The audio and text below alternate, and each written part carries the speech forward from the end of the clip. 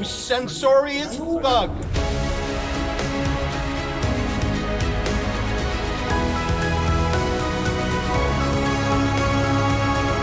EZRA LEVANT here. I'm in Lethbridge again. I tell you, I've been to Lethbridge more than just about any other city besides my hometown over the last 2 years, because Lethbridge is the closest courthouse to Coutts, Alberta, where during the national trucker convoy, there was a blockade of the Alberta-Montana border. There were also blockades of the Windsor-Detroit Bridge in Ontario, a very important economic artery. That was cleared within a couple of days because simply so much trade depends on that route. Police moved in, and what's interesting to note is they cleared that blockade without the Emergencies Act, without violence. They just convinced the protesters to move on. In Ottawa, the trucker convoy's center of gravity, the roads were kept open by the truckers for emergency vehicles. All that really happened was some parking offenses and some noisy honking that was soon put a stop to by the local judge. But Justin Trudeau was losing face internationally, so he brought in the Emergencies Act and martial law, something that you know he was itching to do for a very long time. But here in Alberta, there was another important blockade, and it was different from the other two because Ottawa is a major city, and so is Windsor and Detroit. But the Coutts border crossing is so small you'd almost miss if you blinked it. It's a small town, really just a saloon and a few buildings, so there is no large police detachment right nearby. There's no heavy equipment that you would use to remove trucks or agricultural vehicles. And so when that became a border crossing blockade, authorities didn't really know what to do about it because they demanded and they threatened that the truckers leave, but they simply didn't. And one dramatic day, a whole bunch of RCMP walked out in the blistering cold as if their sheer charisma would cause the truckers to leave. It did not. Here's footage shot by our team as part of our documentary on the subject. Look at this standoff. RCMP moved in this afternoon trying to break up the tense 4-day border blockade at Coutts, but it backfired, and at this hour, the standoff in southern Alberta continues. The truckers were consulting with the lawyer. I guess the checkpoints that were the RCMP set up, they needed the extra guys to come here, so the checkpoints were completely open, and the entire convoy that were blocked by that checkpoint is now on the way here. So the RCMP will have to deal with many more truckers who are on their way to support this blockage at the border.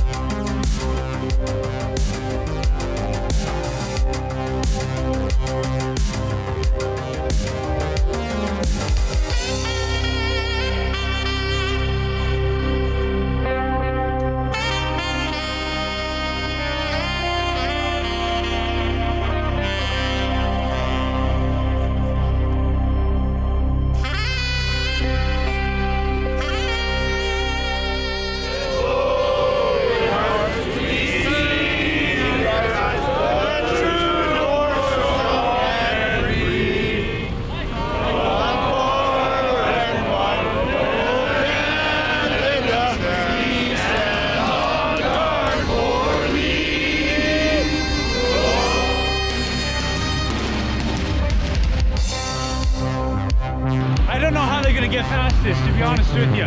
This is something I've certainly never seen before.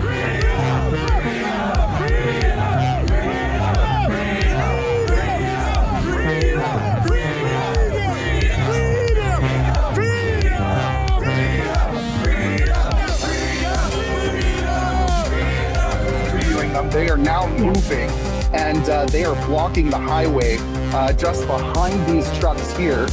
Physically, like they're with their bodies, or are you like, are they? What are they? Right now, Okay. they have just moved into this area here. So actually, the RCMP, it appears, have withdrawn a bit.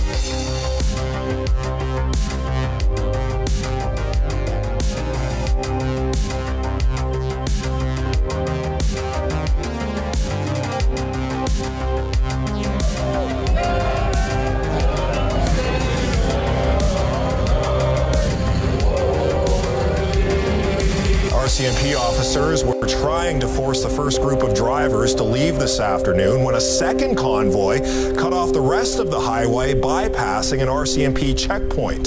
The group says it's refusing to leave until all COVID-19 health restrictions are lifted.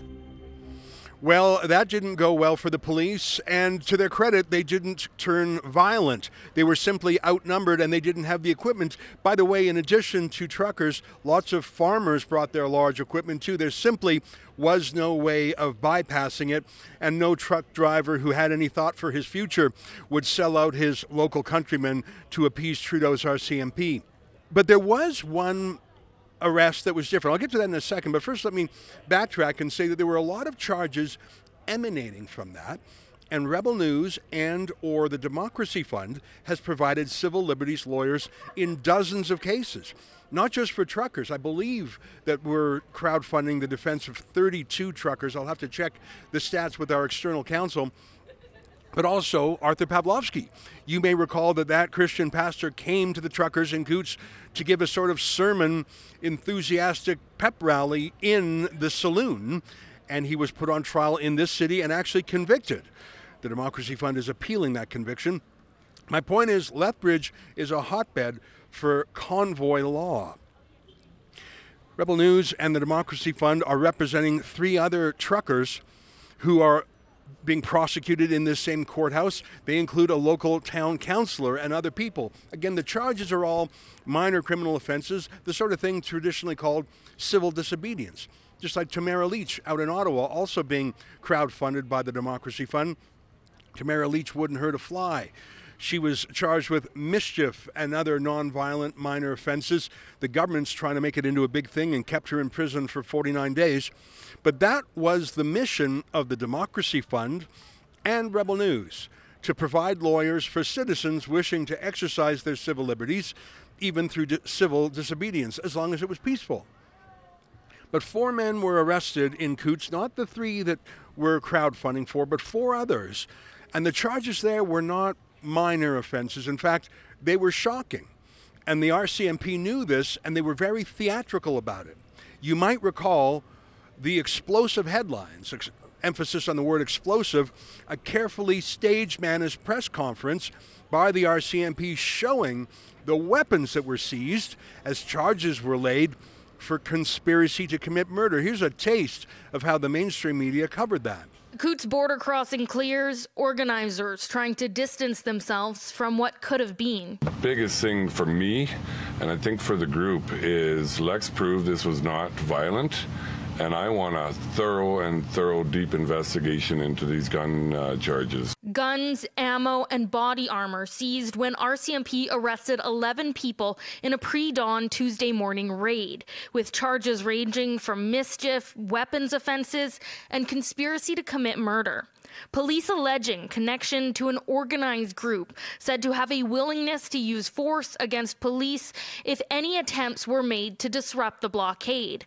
Although RCMP have not commented on what group, these patches stood out for the Canadian Anti-Hate Network. Diagolon is a group that, it started off almost as almost a joke, but has become kind of a quasi-militia with individuals engaged in weapons training, basically based on an imaginary country boundary that extends from Alaska to Florida. The Anti-Hate Network will be watching to see how these patches play into the larger story of the arrests at Coutts, saying they classify Diagolon as accelerationists. Who believe that by accelerating the downfall of society by way of assassinations, violent attacks, they would bring about their, ethno-state.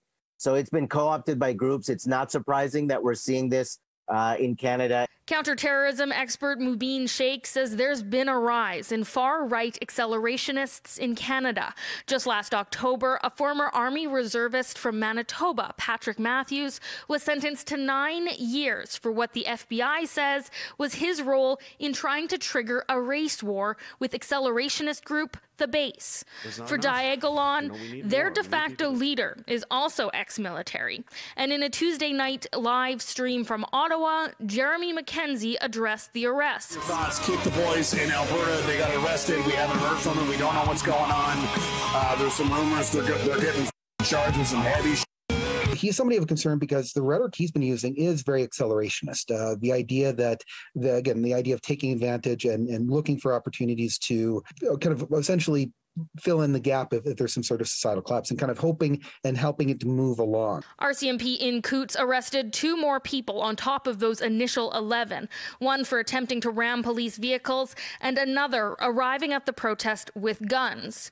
For Sheikh, he'll be watching for more charges. The threat of violence and the threat or actual use of violence against government in an effort to overturn its policies, that's literally the definition of terrorism. And curious if the U.S. will be involved, given what could have been so close to the border. I have no doubt that to city slickers, seeing that many weapons and that many bullets is terrifying, especially since they were covered in camouflage colorings.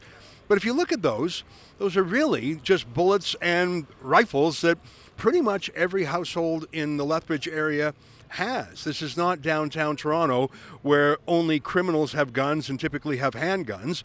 This is rural small town Alberta. Everyone has a rifle or a shotgun for hunting, for dealing with varmints on the farm or the ranch is part of the culture here. So arresting men and finding that they have several guns and hundreds of bullets may be shocking to downtown Toronto and to Liberal voters, but it actually was proof of nothing in itself.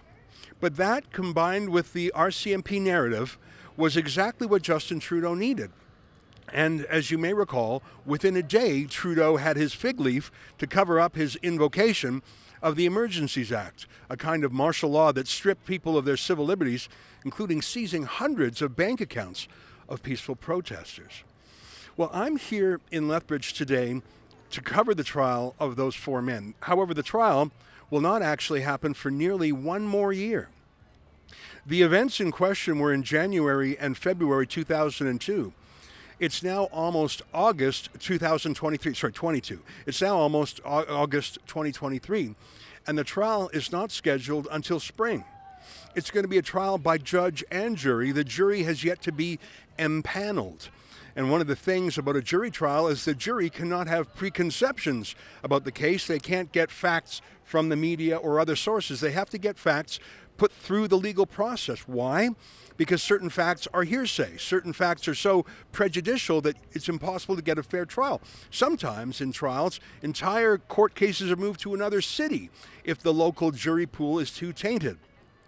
To avoid that in this case, the defense counsel have applied for and received a publication ban over some of the more lascivious details contained in part in a legal document filed by police to get the search warrant.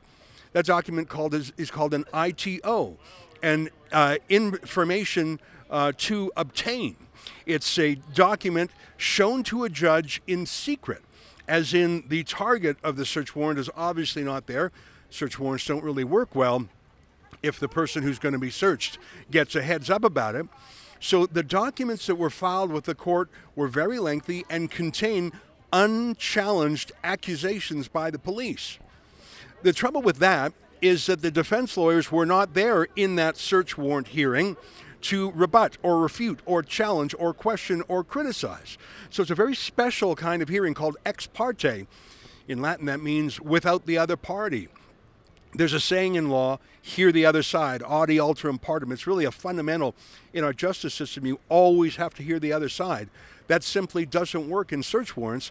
And so that is why the one-sided accusations by the police are being kept out of the public eye until the jury is impaneled.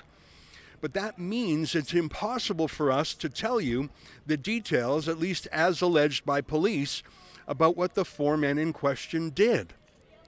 Why were they charged with conspiracy to commit murder, but no other truckers were charged with those same things? They were charged with minor offenses like mischief or obstruction. Why were these 4 men charged with something differently, and how solid are the charges? As we know from our own 2 reporters being in the smuggler's saloon for more than a week, that place was crawling with cops. Not just police wearing their RCMP uniforms, but obviously undercover agents too, listening, chatting up the men. In the case of female police officers, maybe batting their eyelashes at the men and seeing what they might say after a few drinks to show off a bit. And that's another question. If these men said certain things, was it their true belief, or were they hamming it up for police, hamming it up to look tough? Sometimes people enlarge their stories to be a little more heroic or a little more brave. The thing is, we can't see that information. It's either being redacted to begin with, or it's subject to a publication ban. We cannot weigh the facts of this case until the trial begins and the facts are introduced in that manner. That makes it very difficult, and it also makes it difficult for the people gathered here to understand why this case is different in various ways, including one very important way. These men are still in prison. Arthur Pavlovsky and Tamara Leach were jailed for an atrociously long period of time, about 50 days each. They were held without bail, but in the end they did get bail. There were some conditions put on them. They're not allowed to talk to this person or travel to that place. But in the end, they did get bail. It was an embarrassment for the judicial system how long it took. It showed that justice is not quite impartial, and it certainly looked punitive. But at the end of the day, every other person charged or ticketed or arrested during the lockdowns was given bail. In fact, most were not arrested at all. Why are these 4 men still in prison some 500 days after arrest and staring down the barrel at another 400 plus days in prison? They'll be in jail 1,000 days before their trial. You know, I saw news the other day that a convicted terrorist, let me say that again, not an accused terrorist, a terrorist who had her trial and was convicted and sentenced and then was let out, was charged with terrorism-related offenses again and was given bail. Canada is the country that gives bail to literal convicted, not just accused, but convicted terrorists on their second offense. And yet these 4 men are still in jail. Why? Well, that's the trouble. We can't tell you, because to do so would be to breach the publication ban. I was in court yesterday. There was a preliminary matter about whether or not one of the 4 men, when they gave a confession to police, if they were compelled in some unfair manner to do so. The judge ruled on that, saying no, the confession was given freely. There are preliminary matters like this that will continue on this week. They may or may not have an important effect on the course of the trial. Still in the morning, we haven't gone in and heard them yet. But I think that we are in for a long slog. There is an enormous amount of evidence. I've seen some of it heavily redacted, but there were literally dozens of police involved in preparing the case against these men. I understand that there are terabytes worth of evidence, whether it's wiretaps or police reports or just visual observations, and it's an enormous amount to go through. We don't know, or at least we're not able to say what's going on, and that makes it difficult for people to understand what they feel is an apparent injustice and double standard. I think that one of the problems is giving the justice system the benefit of the doubt is something that these people long ago left behind.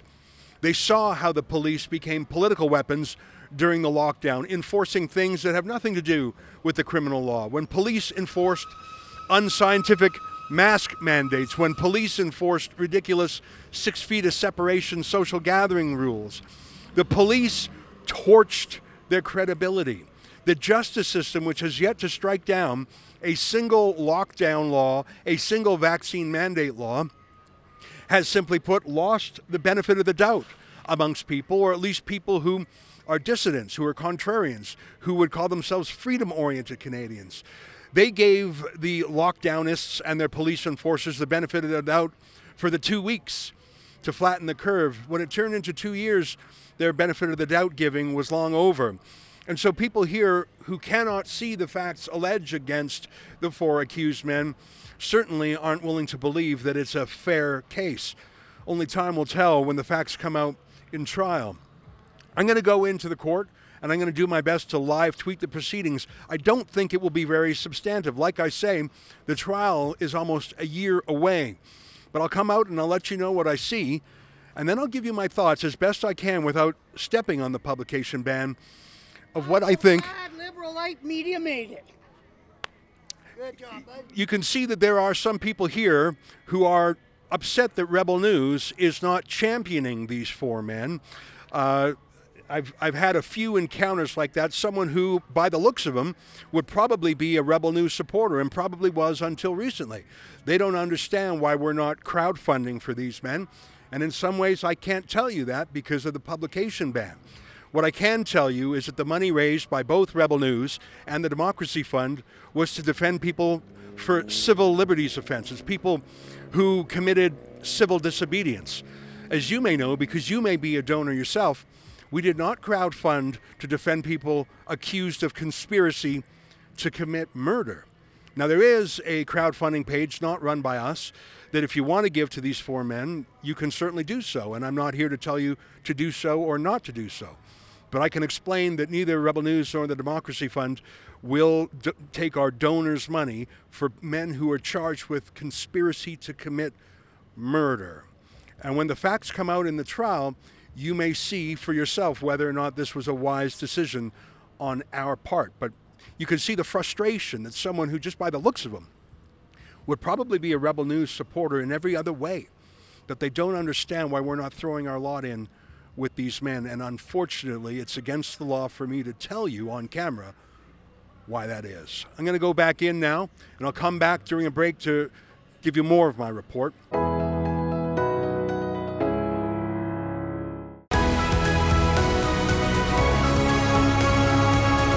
Oh, hi, I'm back. It is 12:30 local time. The court is on a break until 2 p.m. for lunch.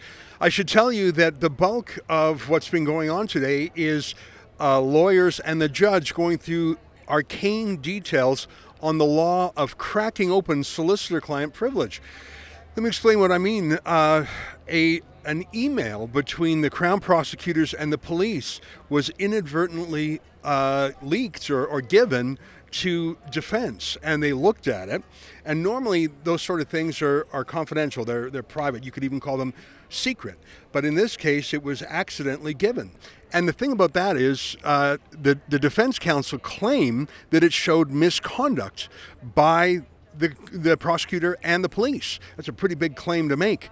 They say that after these instructions from the Crown to the prosecutor, they changed how they approached the case, and the defense claims that they did so illegally. So now the defense wants to crack open more solicitor-client communications between the prosecution and the police. That is a very rare thing. It's quite a audacious application by the defense. I would call it high risk, high reward. I suppose there's really no downside. I mean, if the judge rejects it, the judge rejects it. If the judge upholds that application, it would probably be a calamity for the prosecution, because when people speak plainly, when they speak candidly, when they expect that their emails will never be seen by the public, they're perhaps rude, they perhaps take liberties, perhaps they swear or make admissions that they would never do if they thought their publications were going to be made public. That's the whole point of solicitor-client privilege. It means whatever you say to your lawyer is a secret and no one else can say it. Anyhow, I'm just trying to explain the matters that were dealt with in court today. Now, regardless of the result, this is not the trial of the substantive case against the four men, the conspiracy to commit murder. That trial is not until next year. This application today is an attempt to absolutely demolish the Crown's case, though, with this preliminary matter. Anyway, I just want to explain to you what we spent the morning on. But there's something else very interesting that's going on here, and you saw a little taste of that when I was doing my morning opening, and a fella came up to me who looks like a classic rebel. And he tapped me on the shoulder, and I don't remember his exact wording, but he implied that I'm a sellout and I'm just like the liberal media. I don't think I am. In fact, I think that in many ways we are Justin Trudeau's enemy number one. He's always trying to block us, to ban us, to censor us. I really think he despises us, and I think in the case of me personally, it goes back a while. I don't see how we could be accused of that, especially in this context. Rebel News and our friends at the Democracy Fund are literally defending 3,000 people who had different lockdown or pandemic charges, including dozens of people involved with the trucking convoy. But the one thing that I said earlier was that our offer to help people is limited to civil disobedience. We would obviously, and God forbid may it never happen, not defend someone who committed murder or terrorism in the name of, fighting the lockdowns, obviously, and that's such an extreme example. But a real life example is we would not use our donors' money to defend someone charged with conspiracy to commit murder. That's just not within the scope of what we told our donors we would do. So there's some people here who are very mad about that, who say that we should be taking our donors' money to pay for the legal defense here. Now, I have tried to learn a little bit more about the cases here. I've spoken to some of their legal counsel, but it's difficult to get a full read of things, and obviously they owe me no candor. Their loyalty is to their own clients. I've had, and I don't want to get into the conversations I've had with them, but it did not move the needle for me. As in, I was wondering if maybe this was a stitch-up. Maybe they were framed. If maybe there was nothing here, it was all politics. I mean, who knows? If they succeed in their application today, perhaps it'll be proven. But I haven't seen anything to that effect. In fact, I have learned a number of things that are subject to a publication ban that make me think we absolutely can't get involved with this. But I think that people here are so dedicated to these men. I mean, obviously they're friends and family, but people who don't understand how they can possibly still be in jail 500 days later. And they've seen the injustices wrought against dozens or hundreds or even thousands of other Canadians, and they say, this is the worst of it. These people are still in prison. These people need more coverage. Now, Rebel News has covered these folks. But I think they're mad that we're not cheering for the individual people, rooting for them, and funding their lawyers as we have been for 3,000 others. And I want to be very careful about what I say because, of course, I don't want to violate the publication ban, but I also don't want to violate the personal conversations I've had, including with one family member in the court today that was absolutely heartbreaking. And I listened very carefully to her and what she said, and I asked some gentle questions. I put to her some of the accusations from the Crown, and she absolutely denied them and said, in no way does she recognize these charges. Her son would never do that. He was a good young man. Absolutely, she's shocked by this whole thing. She thinks it's like I really listened, and this woman's heart was so full of sorrow. And imagine not being with your son for 500 days and knowing another year plus, or almost another year, will go by. And so I was very moved by that. But I asked her a couple of questions, and I'm not going to tell you her answers because it was a personal conversation. But let me put the questions that I put to her, let me put them to this larger group. When you have a conspiracy to commit murder, that means people are united in some sort of plan. That's what a conspiracy means. I suppose conspiracy doesn't necessarily mean it's dark or evil, but of course in a criminal setting it does. So what's the network that holds these four defendants together? What's the club or the gang or the terrorist group that, or like the Hells Angels? Are they all Hells Angels? No, not at all. Are they with Al-Qaeda? No, of course not. But there was something, and this came out very early in the media, that the men and some of their weapons had the symbol of a made-up joke group in Canada called Diagolon. it's an absurd meme. It's a joke, a prank, really. Diagolon being this theoretical country that would diagonally go across North America, and it would be this alt-right place. And it was, I think it started as a joke, as so many goofy things do. And the trouble is, I think people started to believe in it.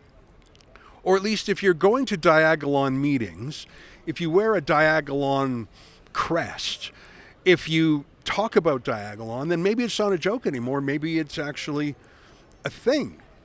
And so maybe these pranksters and jokesters at Diagolon created out of thin air the narrative that the prosecution here needed, and certainly that the media needed. Now, by the way, I'm not referring to anything subject to the publication bans here.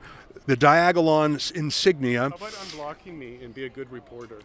See, this is one of the folks here. Independent media. This is one of the folks here who is rebelling against Rebel News. Rebel. But could you do me a favor and do your own show and let me continue to talk to my folks? You're Jason Levine, MP, Member of Parliament, registered as a candidate. But he's actually not an MP. Correct, I'm a candidate. Okay, so give us a break now. Talk to your own audience, and I wish you good luck in your approach. Thank you very much for your time. Okay. I appreciate it. Rebel, everybody. All right. So there are some folks who are very upset about things, and that's one of them. He calls himself an MP. He's not. And listen, I understand why people are very upset about things. And it's because these men have been in prison for more than 500 days. I don't exactly understand that fella's beef, but there are some real edgy contrarians for whom Rebel News is not rebellious enough. Now, I'm not sure if they've crowdfunded any money at all. I'm not sure if they've done anything at all. I've been to this courthouse, I don't know, a dozen times over the last few years. So many times they've actually accredited me as an accredited journalist here and let me sit at the front row. I really have been to Lethbridge more than just about any other city in Canada. And in fact, in the background, you can see behind me is Arthur Pavlovsky. His back is to me. He's talking to a crowd. I've been to this courthouse a half a dozen times for Arthur alone. So I'm not quite sure what Rebel News could be doing that we're not doing other than funding the defense for these people, which we will not do because it's outside our scope. But I think I know what animates that guy. I mean, I think he wants to get some of our audience, and I think he wants some of our reputation that we built up over 8 years. And that's fine. I mean, that's the nature of the internet. He wants to be an influencer. It's a bit weird that he calls himself a member of parliament when he's not. But what I'm sensing here is that people who are desperate for justice and don't understand what's going on have reached out to this Diagolon group and their kooky leader named Jeremy Mackenzie. Now, Jeremy Mackenzie had a reputable past in that he served our country in the Canadian Armed Forces. And that should be mentioned every time his name is referred to. But he has set up an explicitly racist organization. I think it's as a joke, but he's gone beyond a joke to really providing the missing glue for those on the left who would accuse conservatives and populists of being terrorists. And it's my belief, and we'll see if it's borne out in trial next year, that the four men here, there's a phrase in the internet, LARPing, L-A-R-P, live action role playing, that they were sort of pretending to be in the Diagolon, and they got the patches, and it wasn't really a thing, but it was a pretend thing, almost like Dungeons and Dragons, except for one day in Lethbridge and in Coutts, Alberta, their make-believe came true. And they weren't just talking tough about Diagolon, there actually were cops everywhere. And so, you know, some of the evidence, and again, I'm not referring to anything learned through publication ban material, but the firearms and the bullets, which is fairly normal for country people and rural folks in small town, suddenly they're transformed from being, oh, that's just a country boy and his rifle and bullets, to, oh, there's a Diagolon patch there. This is part of some uprising revolutionary war.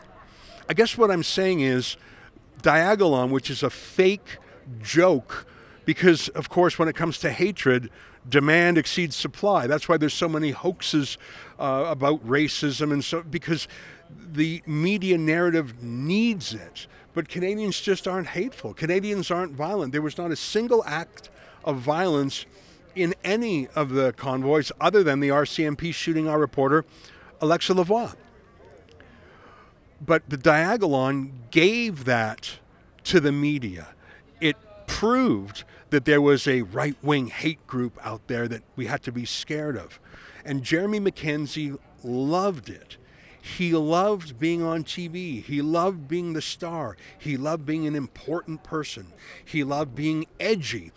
But the thing is, everything he got out of it was at the expense of truly contrarian, truly worried people who are scared about the state of the country.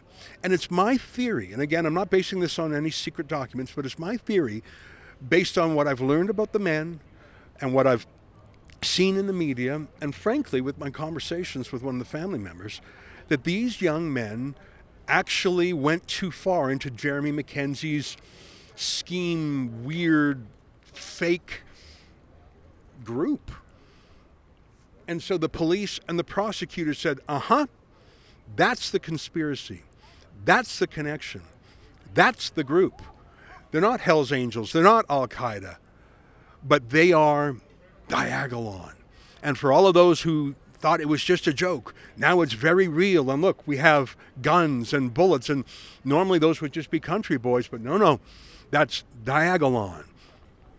And I was shocked to learn yesterday, while I was literally sitting in this court, it came up on my phone, a news headline, that same Jeremy Mackenzie, the head of Diagolon, the most hated right-wing, alt-right group in Canada that is a talking point for every left-wing journalist and politician, he just had a bunch of firearms charges against him dropped. I mean, he was on video with illegal, restricted firearms, pointing them at people. He was transporting guns illegally. He wasn't just a guy who had guns. For example, some of the guys in here, I know for a fact, had a PAL license. They had guns, sure, but they were completely legal. I don't know if there were some illegalities, but I know they had a license. This Jeremy Mackenzie is transporting guns illegally, having illegal guns, pointing guns at people, like he was doing a whole whack of things. Isn't it odd that the leader of the Diagolon isn't in jail for 500 days, but these pawns on the chessboard are in jail for 500 days? I tell you, it sure looks like a Fed to me. Looks a little bit like in the United States, Ray Epps. Do you know who I mean? He was the guy who was exhorting everyone to storm Capitol Hill on January 6th. Here's a reminder of Ray Epps. We need to go into the Capitol. Into the Capitol. What? No! Peacefully. Fed. Tomorrow? I don't even like to say it because I'll be arrested. Well, let's not say it. We need to go. I'll say it. All right. We need to go in. Shut the fuck up, Boomer. To the Capitol. Base Fed posting? All right. We need to go into the Capitol. I didn't see that coming. Okay. Monument Hill. Speaking. We are going to the Capitol, where our problems are. It's that direction.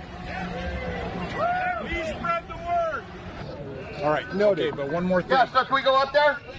No? When we go in, are we going to get arrested if we go up there? Yeah, you don't need to get shot. You arrest us all?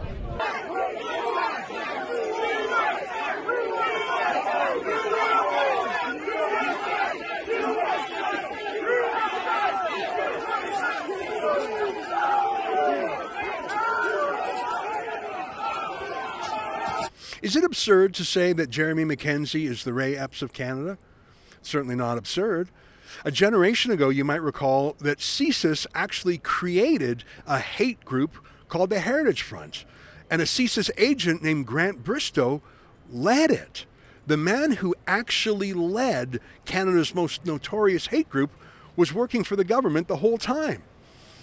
He was creating hate, even back then.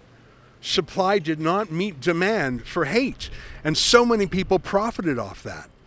Well, during the convoy, it was the most peaceful thing I've ever seen.